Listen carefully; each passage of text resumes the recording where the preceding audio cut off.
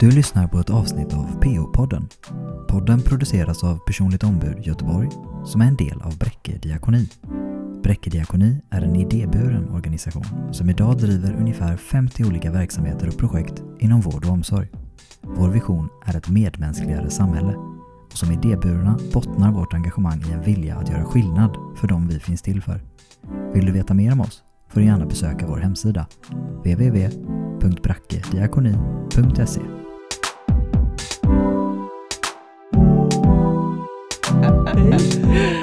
Hej och välkommen till PO-podden avsnitt 14. Jag heter Monica. Och jag är Anna-Karin. Ja. Jag tänkte förra gången vi spelade in, det var ju avsnitt 13 då, men idag blir det egentligen en fortsättning på det tänker jag. 13B alltså. 13B kan man säga då. Och för då förra gången så var ju vår kollega Anna Gustafsson med och pratade. Och vi pratade kring mänskliga rättigheter. Ja. Men det blev rätt så, alltså på en rätt teoretisk nivå. Vi pratade om de olika konventioner och lagstiftningar och så. Eller hur? Med fokus kanske på funktionsrätt. Ja, precis.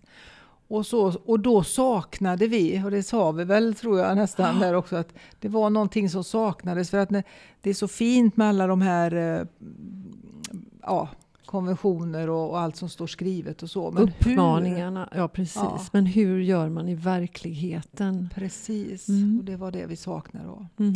Och därför... Ja, så har vi bjudit in några som sysslar med detta i verkligheten. Mänskliga rättigheter i verkligheten. Agneta och Emma. Vill du börja med att presentera dig? Agneta, varifrån kommer du? Det kan jag göra. Jag heter Agneta Persson och arbetar på Nationell samverkan för psykisk hälsa i Västra Götaland och Göteborg. Tillsammans med en kollega som heter Anna-Karin Engqvist. Och jag arbetar med brukarrevisioner och mänskliga rättigheter där. Och jag heter Emma Broberg och jag arbetar på någonting som heter avdelning för social hållbarhet i Västra Götalandsregionen. Och där jobbar jag då som tjänstepersonstöd till vår politiska beredning som vi har för mänskliga rättigheter.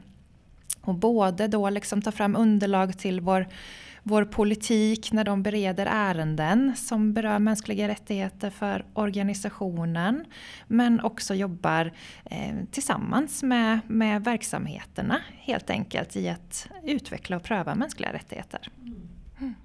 Och att ni är här tillsammans idag, det har ju sin bakgrund i att ni också jobbar ihop.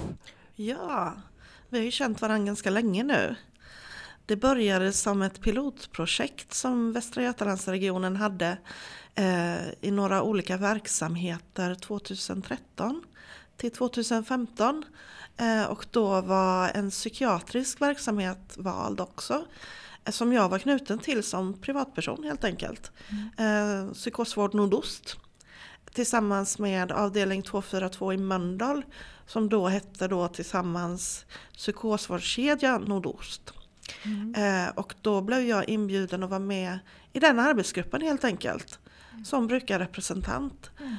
Så det var så vi träffades i den piloten. Och det var ju precis det här att testa de mänskliga rättigheterna i praktiken. Det här hur gör vi då?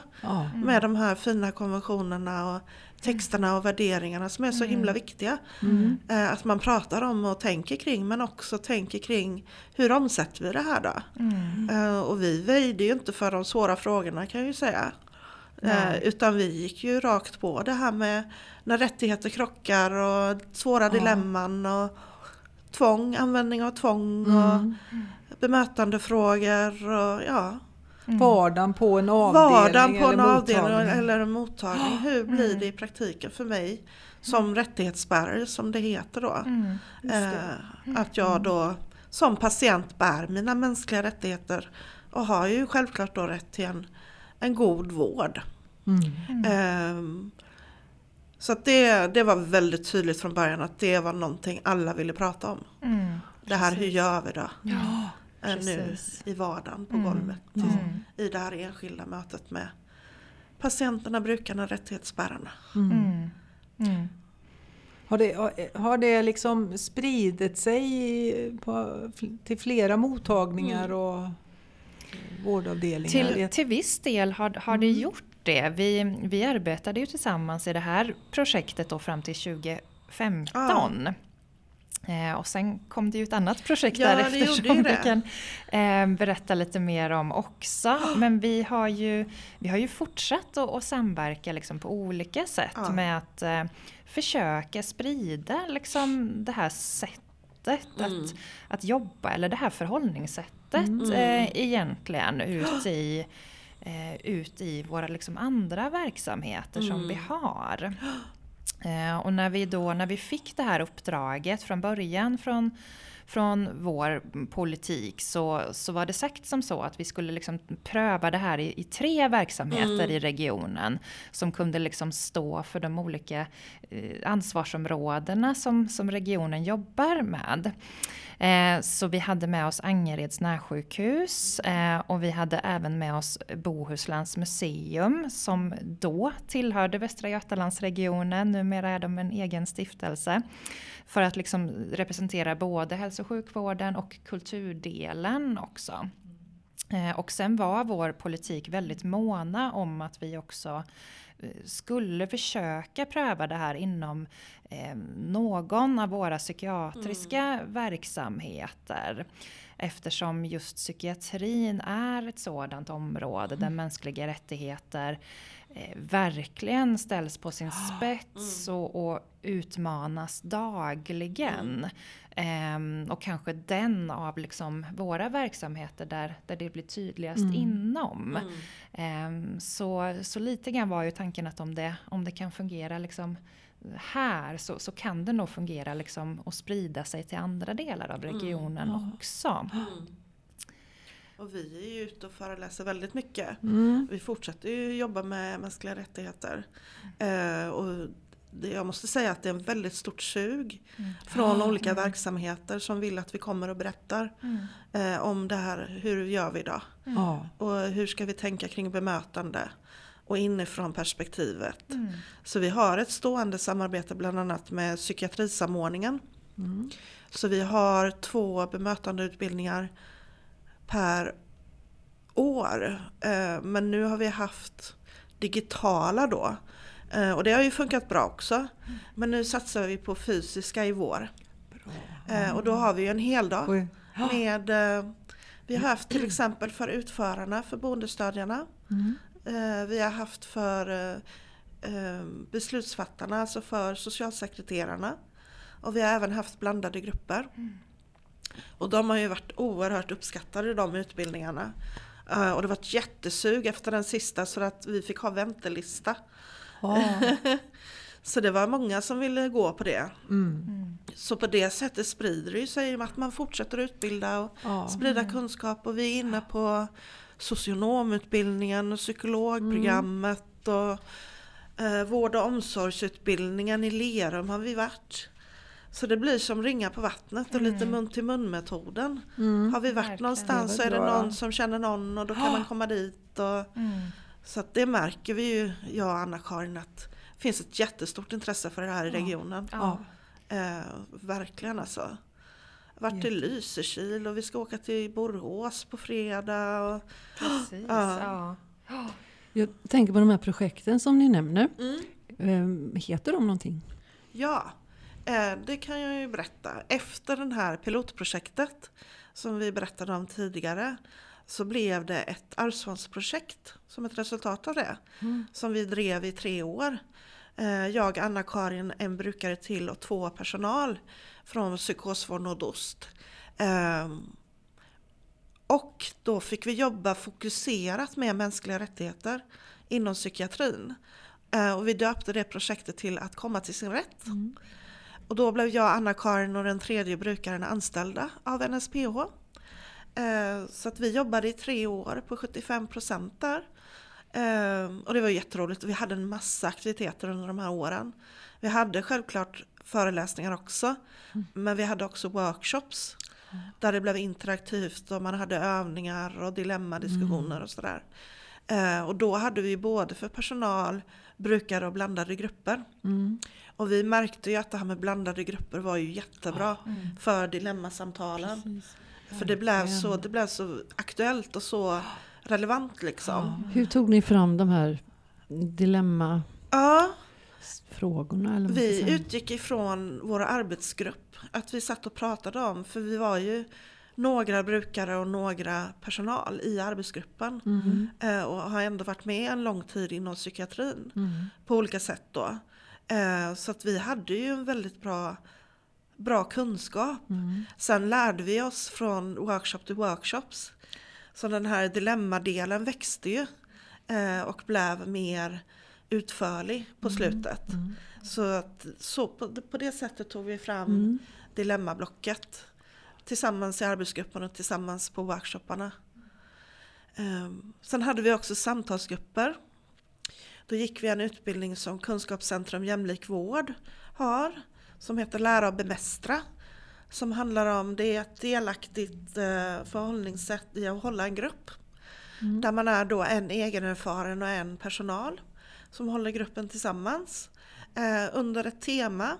Och så är det så bra med det här sättet att ha grupper på. För första gången man träffar deltagarna tillsammans så gör man en brainstorming och tar fram vilka frågor man ska prata om de andra gångerna. Så man skapar den här gruppen verkligen tillsammans med deltagarna. Och de grupperna var jättegivande. Alltså det var fantastiskt roligt.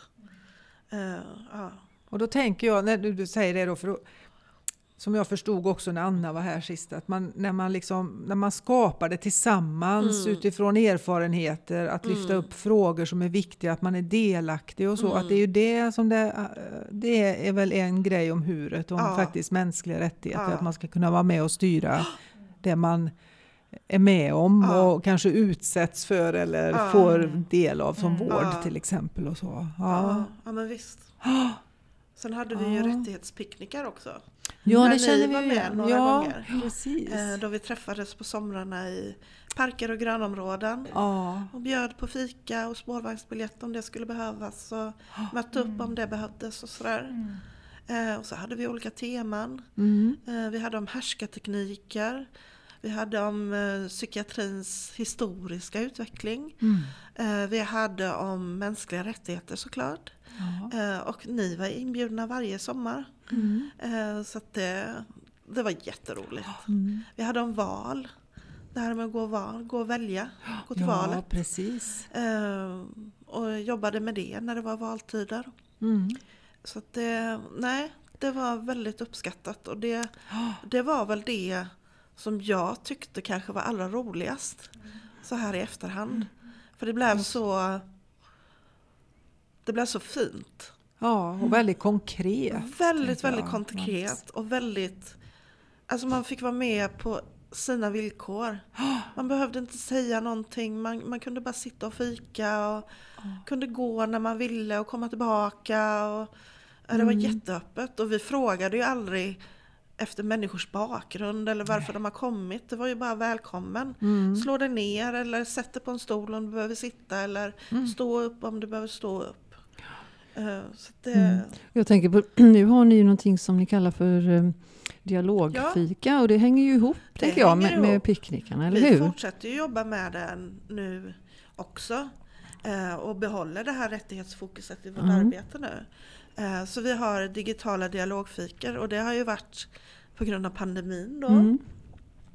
Så vi har haft, nu i somras hade vi ju, eller i våras hade vi varannan vecka faktiskt till och med. Men nu i höst har vi haft en gång i månaden. Så det har varit bra. Och det kommer vi ju absolut fortsätta med. Och som nu till våren kommer vi ha tema valet. Ja, nu är det dags och igen. demokrati. För det känns som en viktig fråga. Det är jätteviktigt. Och många av dem vi möter de känner kanske inte att de kan påverka. Och därför kanske de inte alltid tycker att det är värt de ser liksom inte syftet med att gå till valurnan. Nej. För de tycker att de räknas inte ändå. Mm. Men vi försöker ju ha ett tillfälle där man kan prata om det här. Att man faktiskt har den rätten. Och att just din röst är jätteviktig. Så att vi kommer ju inte bjuda in de politiska partierna. Utan vi kommer ha ett allmänt samtal kring varför det är viktigt med demokrati. Och varför du är viktig som medborgare. Tänker vi. Jätteviktigt. Ja. Så att det var de 3 åren. Så de var ju fantastiska. Sen fortsatte jag och Anna-Karin jobba tillsammans med brukarrevisioner då och mänskliga rättigheter och föreningsuppdraget. Så nu, brukarrevisioner kan ju berätta vad det är kanske. Ja, gärna det. Ja. Nej, men det är ju brukarstyrda brukarrevisioner heter det. Och det bygger ju på att det är egenerfarna som gör det. Som intervjuar andra egenerfarna om deras upplevelse av en verksamhet. Och så skriver vi en rapport och lämnar tillbaka den till verksamheten och har uppföljningsmöten. Publicerar på vår hemsida. Där finns alla rapporter som någonsin har gjorts nu. Så där kan man verkligen hitta om man är intresserad av någon speciell verksamhet och titta på det. Är det på NSPH? Ja, NSPH och Västra Götaland. Västra Götaland, ja. Ligger de alla under fliken brukarrevisioner. Klickar man på. Jag vet, jag har varit inne och läst några av dem. Jag har varit särskilt intresserad av. Och nu ska vi ju också... Under våren tror jag har planerat.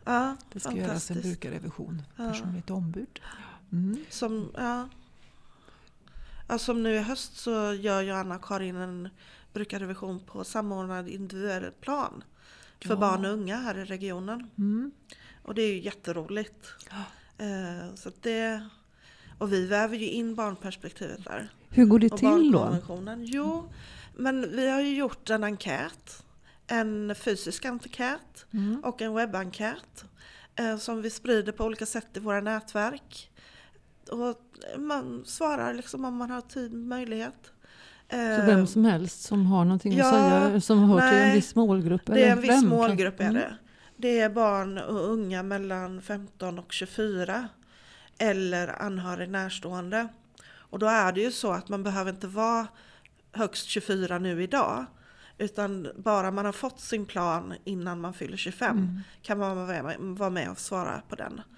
Eller om man är anhörig då. Så vi har ju skickat ut till en massa verksamheter. Så svarstiden är december ut nu. Och så fortsätter vi göra intervjuer. Så ska vi göra en presentation av detta 26 januari. Och sen lämna in en rapport. Och det som är så bra med det här det är att NSPH Västra Götaland har fått i uppdrag att göra det här vartannat år. Så det är en regelbunden kvalitetsundersökning av SIP nu för barn och unga. Och det är ju jätteroligt. Så att vi kommer ju fortsätta jobba med det. Fokuset. Sen kommer vi också, det kan jag ju också berätta, nu pratar jag jättemycket här. Det är intressant, jag tänker det är väldigt... Nej, men vi ska ha en studiecirkel nu i vår med Trust.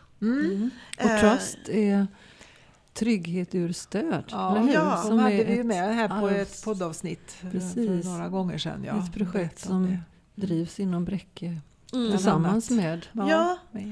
Så att jag och Anna-Karin ska hålla den i vår. En uppsättning av det. Precis. Och då var det har jag sett på er hemsida tror jag. Så att vi väver ju in rättighetsperspektivet i allt vi gör kan man ju säga. Så att det är ju jätteroligt att kunna ha det fokuset. Det är ju något vi brinner för. Ja, verkligen. Och känner väldigt starkt inför att det är viktigt. Och vi fortsätter ju också att jobba tillsammans i det mesta vi gör egentligen nu, tänker jag, när det gäller liksom människorättsbaserat arbetssätt. Dels som du nämnde, Agneta, så ska vi ska till Borås nu. De har ju en rättighetsmånad där vi ska vara och prata om våra erfarenheter och så vidare. I Borås är det någon särskild organisation? Eller Då är det Borås stad Ja. faktiskt som satsar mycket på de här frågorna och de har en pågående månad nu kring mänskliga rättigheter. Så då ska vi vara med på slutkonferensen och prata där. Och vi har ju också ett forum som heter Mänskliga rättighetsdagarna. Som i år är i Göteborg och de är på måndag, tisdag nu nästa vecka. Och där har vi ett seminarium som bygger på liksom, erfarenheter från nätverket för människorättsbaserat arbetssätt i Västra Götaland som består av de verksamheterna som var med i piloten, och så har många verksamheter kommit till där, bland annat då ni personligt ombud. Så där kommer vi ha ett seminarium också. Så vi gör ju mycket sådant. Precis innan pandemin bröt ut nu så började vi kom ju igång i alla fall med workshops på en av våra rättspsykiatriska enheter inom Sahlgrenska universitetssjukhuset. Som ju också känns väldigt spännande och som vi ju tänker fortsätta med, där vi då har börjat ha workshops för både rättighetsbärare och skyldighetsbärare. Så. Ja, det var ju väldigt värdefullt att få komma dit. För det är en väldigt marginaliserad grupp rättighetsbärare. Och vi fick ju fin uppslutning på de workshopparna. Absolut. Så det var ju faktiskt väldigt många av patienterna då, eller rättighetsbärarna, som kom. Och då var det ju... Och det blandade grupper också då med personal därifrån. Ja, det var det. Jag tänker, om man blir riktigt konkret här då, vid en sådan workshop, hur går den till och vad är det för frågor ni lyfter? Ja, vi brukar börja med en liten grundning i de mänskliga rättigheterna. Så att man får lite kött på benen om konventioner, principerna, värderingarna som ligger till grund för de mänskliga rättigheterna. Sen brukar vi ha ett inifrån perspektiv. Där jag och Anna-Karin brukar berätta om vår resa. Sen brukar vi ha ett bemötandeavsnitt. Vi brukar prata om värderingar och normer och diskriminering. Och så har vi ett stort dilemmablock. Och i hela tiden så har vi ju det interaktivt. Så det är mycket övningar. Gruppövningar, bland annat en övning som heter rättighetsträdet. Där man jobbar med kort med rättigheter. Och man då, jag ska inte avslöja övningen. Men det är en övning i alla fall som är bra. Och så har vi bikuper, jobbar vi mycket med. Att man pratar med grannen och delar i storgrupp. Och, när vi pratar om härskartekniker har vi rollspel. Så att, det är en väldigt interaktiv dag. Vi har pratat om dilemman här återkommande. Kan du eller ni ge något exempel på vad det kan handla om? Ja, men det är ju till exempel, vi brukar tänka kring bilden av en balansvåg. Där man på ena ytterligheten har försummelse. Där man aldrig gör någonting någonsin. Och på andra ytterligheten har man när man använder för mycket tvång. Vi tänker att försummelse är det kan också vara det är en kränkning av de mänskliga rättigheterna. För man har ju rätt till värdighet. Man har rätt till sin hälsa, man har rätt till sitt liv. Och då får man faktiskt väga det mot nödvändigt tvång. Att man faktiskt ibland måste gå in och kanske ta över lite grann och så. Så tvångsåtgärder är ju det tydligaste exemplet på den här balansvågen. Men det kan vara andra dilemman också. Till exempel hörde på vår sista workshops, då var det här som hemtjänsten möter. När de inte får liksom gå in och ta över. Och så ser de att de gamla kanske har det väldigt... Ja, det är inte bra hemma hos dem. Men det är ändå svårt att gå in och styra upp. För man har rätt till sitt självbestämmande. Men då får man ju väga det mot att ha en god livsmiljö. Som man också har rätt till. Precis. Så det är sådana dilemman som vi ofta pratar kring. Och så kan det ju vara det här dilemmat. Jag tänker på sekretessen. Och det här som anhöriga kan känna ganska ofta. Att de stängs ute. Och får inte veta någonting. Och får inte veta det de vill få veta. Och ja, då får man väga det mot varandra. Rätten till sekretess och rätten för anhöriga att vara delaktiga. Det går ju inte att sluta att tänka i de här situationerna. Man behöver ju liksom vända och vrida på det. Och där finns ju ett hur till då, tänker jag. Alltså hur utövar man tvång? Och hur tänker jag att den här personen som då inte vill ha någon hjälp, men jag ser ändå behöver det. Hur kan jag göra det möjligt för den personen att ta emot hjälp? Alltså de frågorna går ju inte att undvika om man ska ta ansvar som tjänsteperson, eller hur? Precis. Och det är ju det vi har märkt och märker liksom egentligen i alla grupper och sammanhang som vi är ute och pratar i de här frågorna kring att mänskliga rättigheter blir liksom, vad ska man säga, det blir liksom ett forum för att just öppna och titta på de här svåra dilemmana och ha liksom människans värdighet och liksom rätten till egenmakt och delaktighet i centrum och ha det liksom som en vägledning. Och det ser vi är ju någonting som liksom stärker både rättighetsbärare men också i lika stor utsträckning faktiskt stärker liksom hälsan och välmåendet hos skyldighetsbärare, alltså personal och politik och så vidare. Så att det blir liksom en sån här viktig vägledning och kompass och hålla sig i.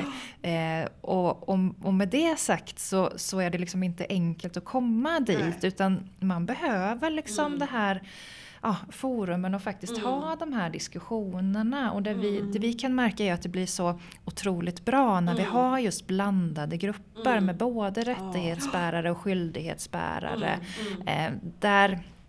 där man liksom kan mötas på jämlika villkor och där det är liksom ett tryggt forum, tryggt rum och liksom båda perspektiven värderas lika. Då kan man liksom komma fram till det här tillsammans. Och då brukar vi ha dilemmablocket i slutet av dagen. Så då har man ju lärt känna varandra lite grann. Och käkat lunch ihop och pratat lite på rasterna och sådär. Så att det brukar landa väldigt bra faktiskt.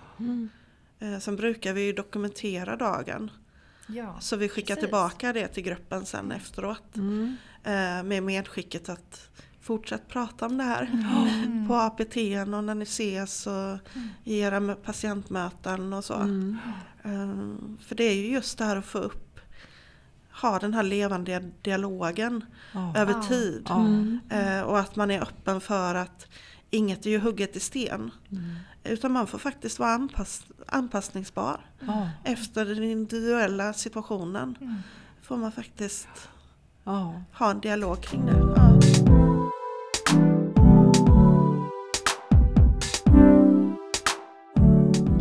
Jag tänker också att det ni pratar om innebär ju att man får möjlighet att få syn på varandra och varandras villkor och sådär.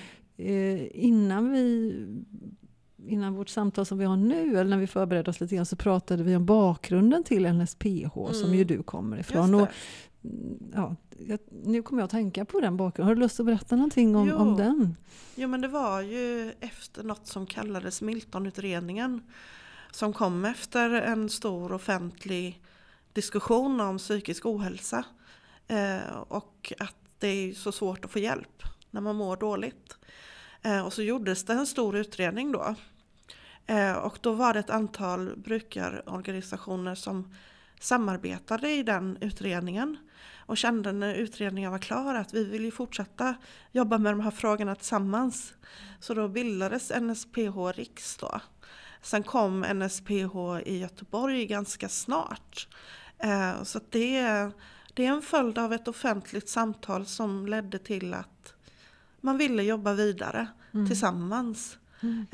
Så NSPH, vi samlar ju 16 brukarföreningar här i Västra Götaland. Och det är väldigt brett. Det är Ångestsällskapet, det är Schizofreniförbundet, Attention, Frisk och Fri, Kedo, Suicidprevention, Spelberoende, Anhörigföreningen, IBIS som jobbar med frågor som rör bipolaritet. Så det är väldigt brett och det tycker jag det är ju viktigt. För psykisk ohälsa är väldigt brett. Och det är så bra det här att samla under ett paraply. Där man kan samverka och ta hjälp av varandra och dela kunskap och jobba intressepolitiskt tillsammans. Och man blir starkare helt enkelt. Så att det var lite liksom bakgrunden till NSPHs födelse. Så att det var ju liksom det här drivet att förbättra situationen för människor med psykisk ohälsa på något sätt. Antingen som egenerfaren eller anhörig närstående. För alla har vi ju, man brukar väl säga 3 av 4 till och med är där som har någon slags erfarenhet av psykisk ohälsa. Om man räknar in anhöriga närstående. Så det berör ju väldigt många människor. Gör det ju. Och jag tycker nog att man pratar mer öppet om det nu. Så det har ju skett en förändring.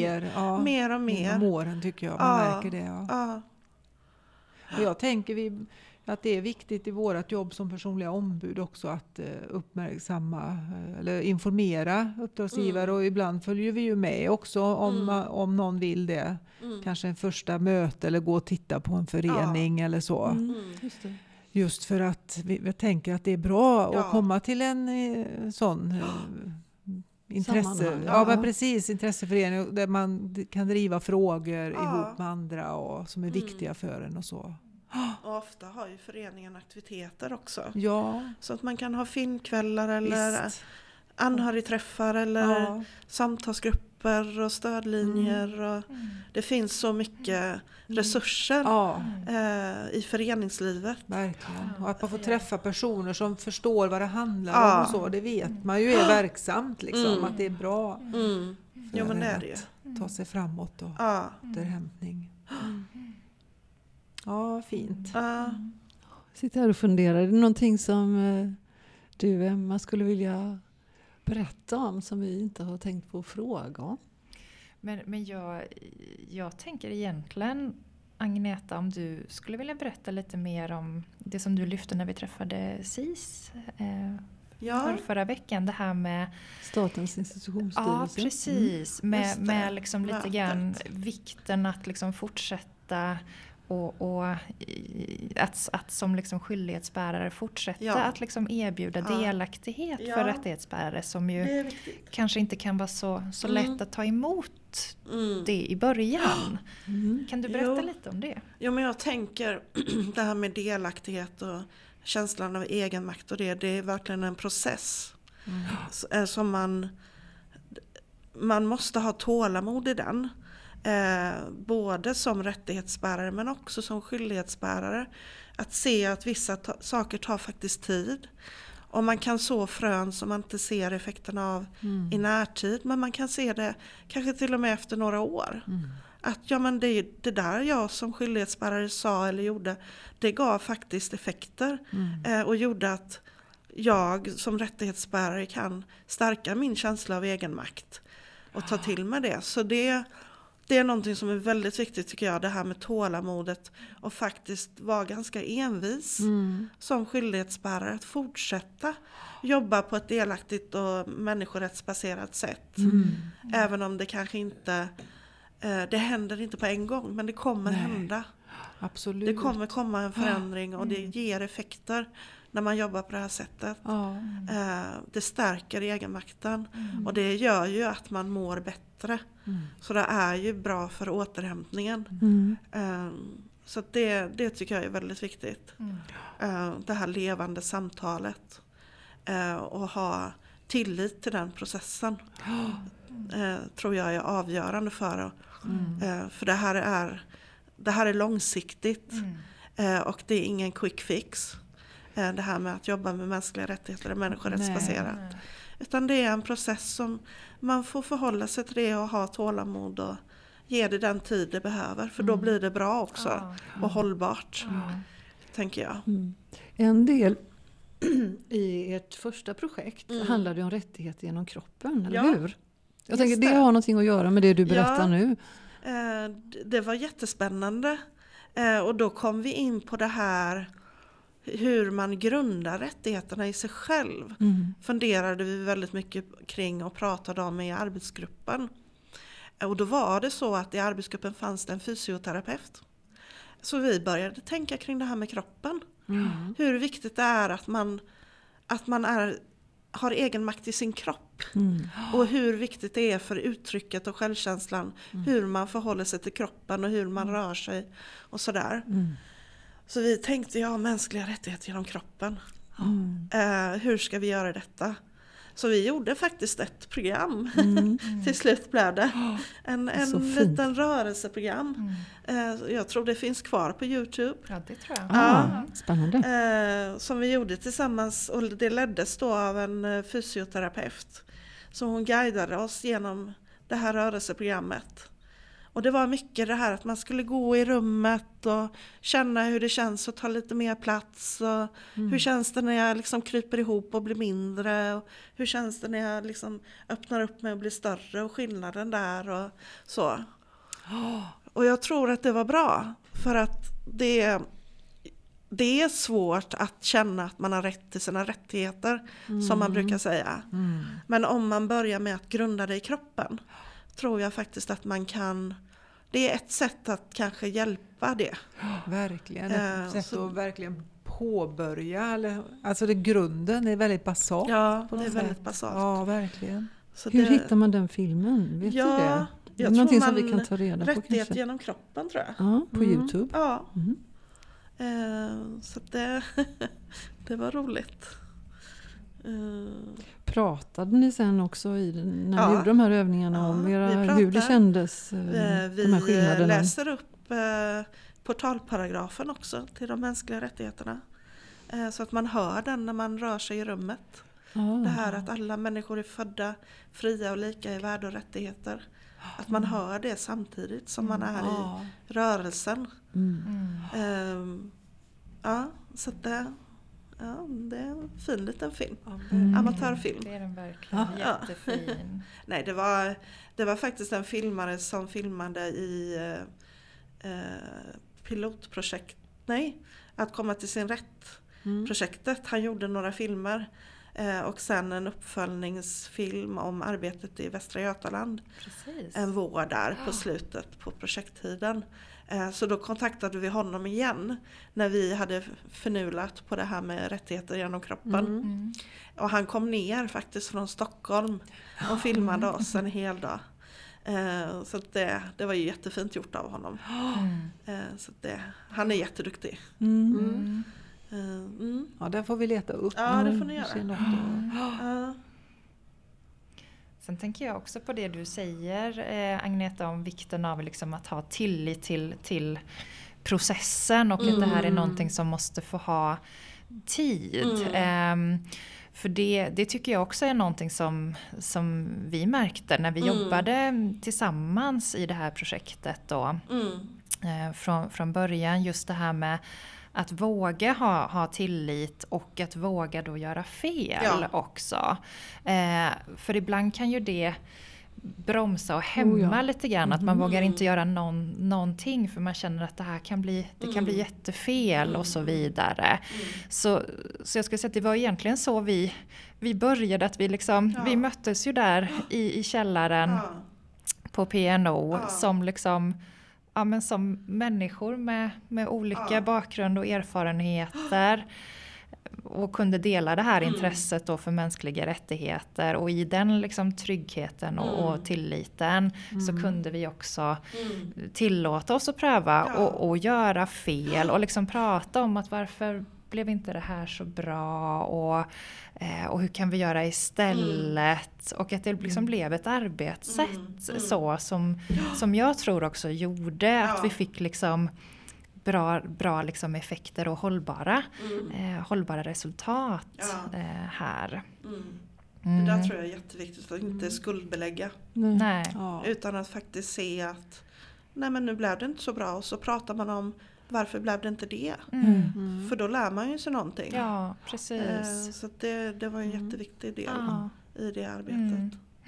Jag tänker det här med att prata om tillit, och vi har ju pratat om det tidigare, det här med kontinuitet, att man träffar också samma person och sådär, tycker vi har sett har varit viktigt då. Och jag tänker hur man kan ändå liksom jobba med det här med mänskliga rättigheter och tänka på bemötande och så, även om det är nya människor. Som det ofta är till exempel i myndigheter, socialtjänst och sjukvård och så också. När man får byta läkare eller man får träffa en ny läkare varje gång och sådär. Att det är ju en utmaning där då, eller ett problem som jag brukar kalla det hellre. En utmaning, men det är klart att man måste hålla det här levande resonemanget och prat i arbetsgrupper även när det kommer ny personal och det kommer ju nya patienter och Jo, det måste man ha. Precis. Och det tänker vi är jätteviktigt, att det liksom att det är någonting som pågår hela tiden. Det ska inte vara personbundet. Nej, absolut inte. Det är ju en risk med det här att det blir personbundet. Att det liksom inte sätter sig i en struktur eller vad man ska säga så. Och det är ju någonting som vi liksom fortsätter att jobba med. Just där att få in det här liksom lite mer på en strukturell nivå nu då i organisationen också.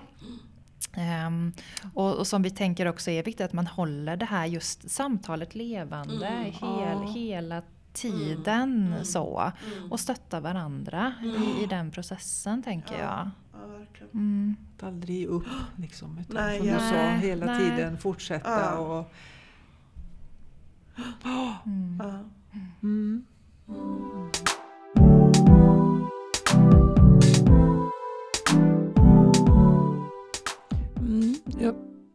Jag funderar på hur man i en organisation liksom skapar strukturer då för att det här samtalet inte ska tappas bort. Liksom. Har ni några exempel på hur det kan gå till? Eller idéer om hur det skulle kunna gå till? Jag tänker ju mitt dröm för framtiden är att det blir en stående punkt på APT. Faktiskt. Att man pratar om det likväl som att man pratar om arbetsmiljö ur andra aspekter. Så kan man prata om mänskliga rättighetsaspekterna på arbetsplatsen och i mötet med rättighetsbärarna. Det tror jag är jätteviktigt. Sen finns det ju bra metoder redan. Alltså det här med spegling till exempel. Efter en arbetsdag att man tar en liten stund och speglar hur dagen har varit tillsammans i gruppen. Det behöver inte bli så stort, tänker jag. Utan på golvet så att man har det här levande samtalet, liksom, mötet med varandra också. Hur är vi med varandra? I gruppen och på jobbet och mot våra klienter eller rättighetsbärare. Sen är det klart, det är viktigt att få in det i styrdokument. Det är det. Och nu har vi ju faktiskt en strategi för hållbar utveckling i Västra Götaland. Och där står det ju i texten att vi har som vision att arbeta människorättsbaserat i psykiatrin. Och bland annat fortsatt en nollvision, att vi ska arbeta mot det, mot tvång. Så att det finns ju med i styrdokument, gör det ju. Och sen ska ju det implementeras och vad heter det där? Plan och styr heter det verktyget. Inte styr och ställ. Men... Nej, cyklarna är ju på. Precis. Nej, men det Plan stämmer, och styr. Agneta. Ja, precis. Plan och styr. Vi har ju sen i våras så har vi mål för social hållbarhet som inkluderar då arbetet med mänskliga rättigheter och som kommer sträcka sig fram till 2030 och liksom vara styrande för hela Västra Götalandsregionens arbete med de här frågorna. Och så nu är det då upp till våra förvaltningar och bolag att liksom jobba in det i det här styr- och ledningssystemet och som heter plan och styr. Så, och det är ju ett sätt att liksom få in det mer på liksom en strukturell nivå och just också alltså skriva och prata mänskliga rättigheter så. Alltså använda begreppen i vardagen. Det var ju också någonting vi märkte efterhand egentligen i pilotprojektet att det blev liksom så, det blev naturligt att prata mänskliga rättigheter och använda liksom termerna värdighet och så vidare. Så att det kom liksom... Jag tänker det med rättighetsbärare och skyldighetsbärare som precis. är termer som är faktiskt viktiga. Som vi också kunde se betyder ju väldigt mycket. Och få in det liksom i verksamheten. Så. Sen tänker vi ju liksom i alla de workshops som vi har beskrivit och så som vi gör så handlar det ju om liksom att sätta den verksamheten i fokus som vi träffar just där och då. Så att det viktiga är liksom att den verksamheten kan jobba in liksom mänskliga rättigheter i sitt dagliga arbete och ta det med sig där. Ja.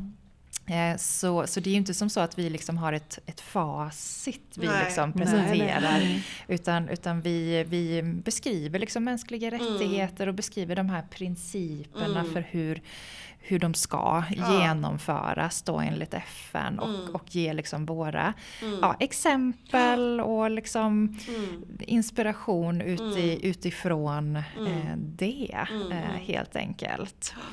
Och på våran hemsida kan vi säga också så har vi 2 stycken vägledningar för människorättsbaserat arbetssätt som vi har tagit fram just som stöd och inspiration. Så vi har en som är lite mer riktad till skyldighetsbärare och en som är lite mer riktad till rättighetsbärare. Så de finns på VG-regionens hemsida och är fria att ladda ner och ta del av. Vad bra. Vi känner till. Och där finns också dokumentation som gjordes i piloten. Och arbetet framåt, en uppföljning. Och det finns ett antal filmer. Så det finns jättemycket fin information på den hemsidan om människorättsbaserat arbetssätt. Så den rekommenderas. Och vill man ha en pappersvariant så är det bara att kontakta oss. Så skickar vi en sån. För det kan ju vara trevligt att bläddra i en sån. Absolut. Ibland. Och när du säger oss så är det?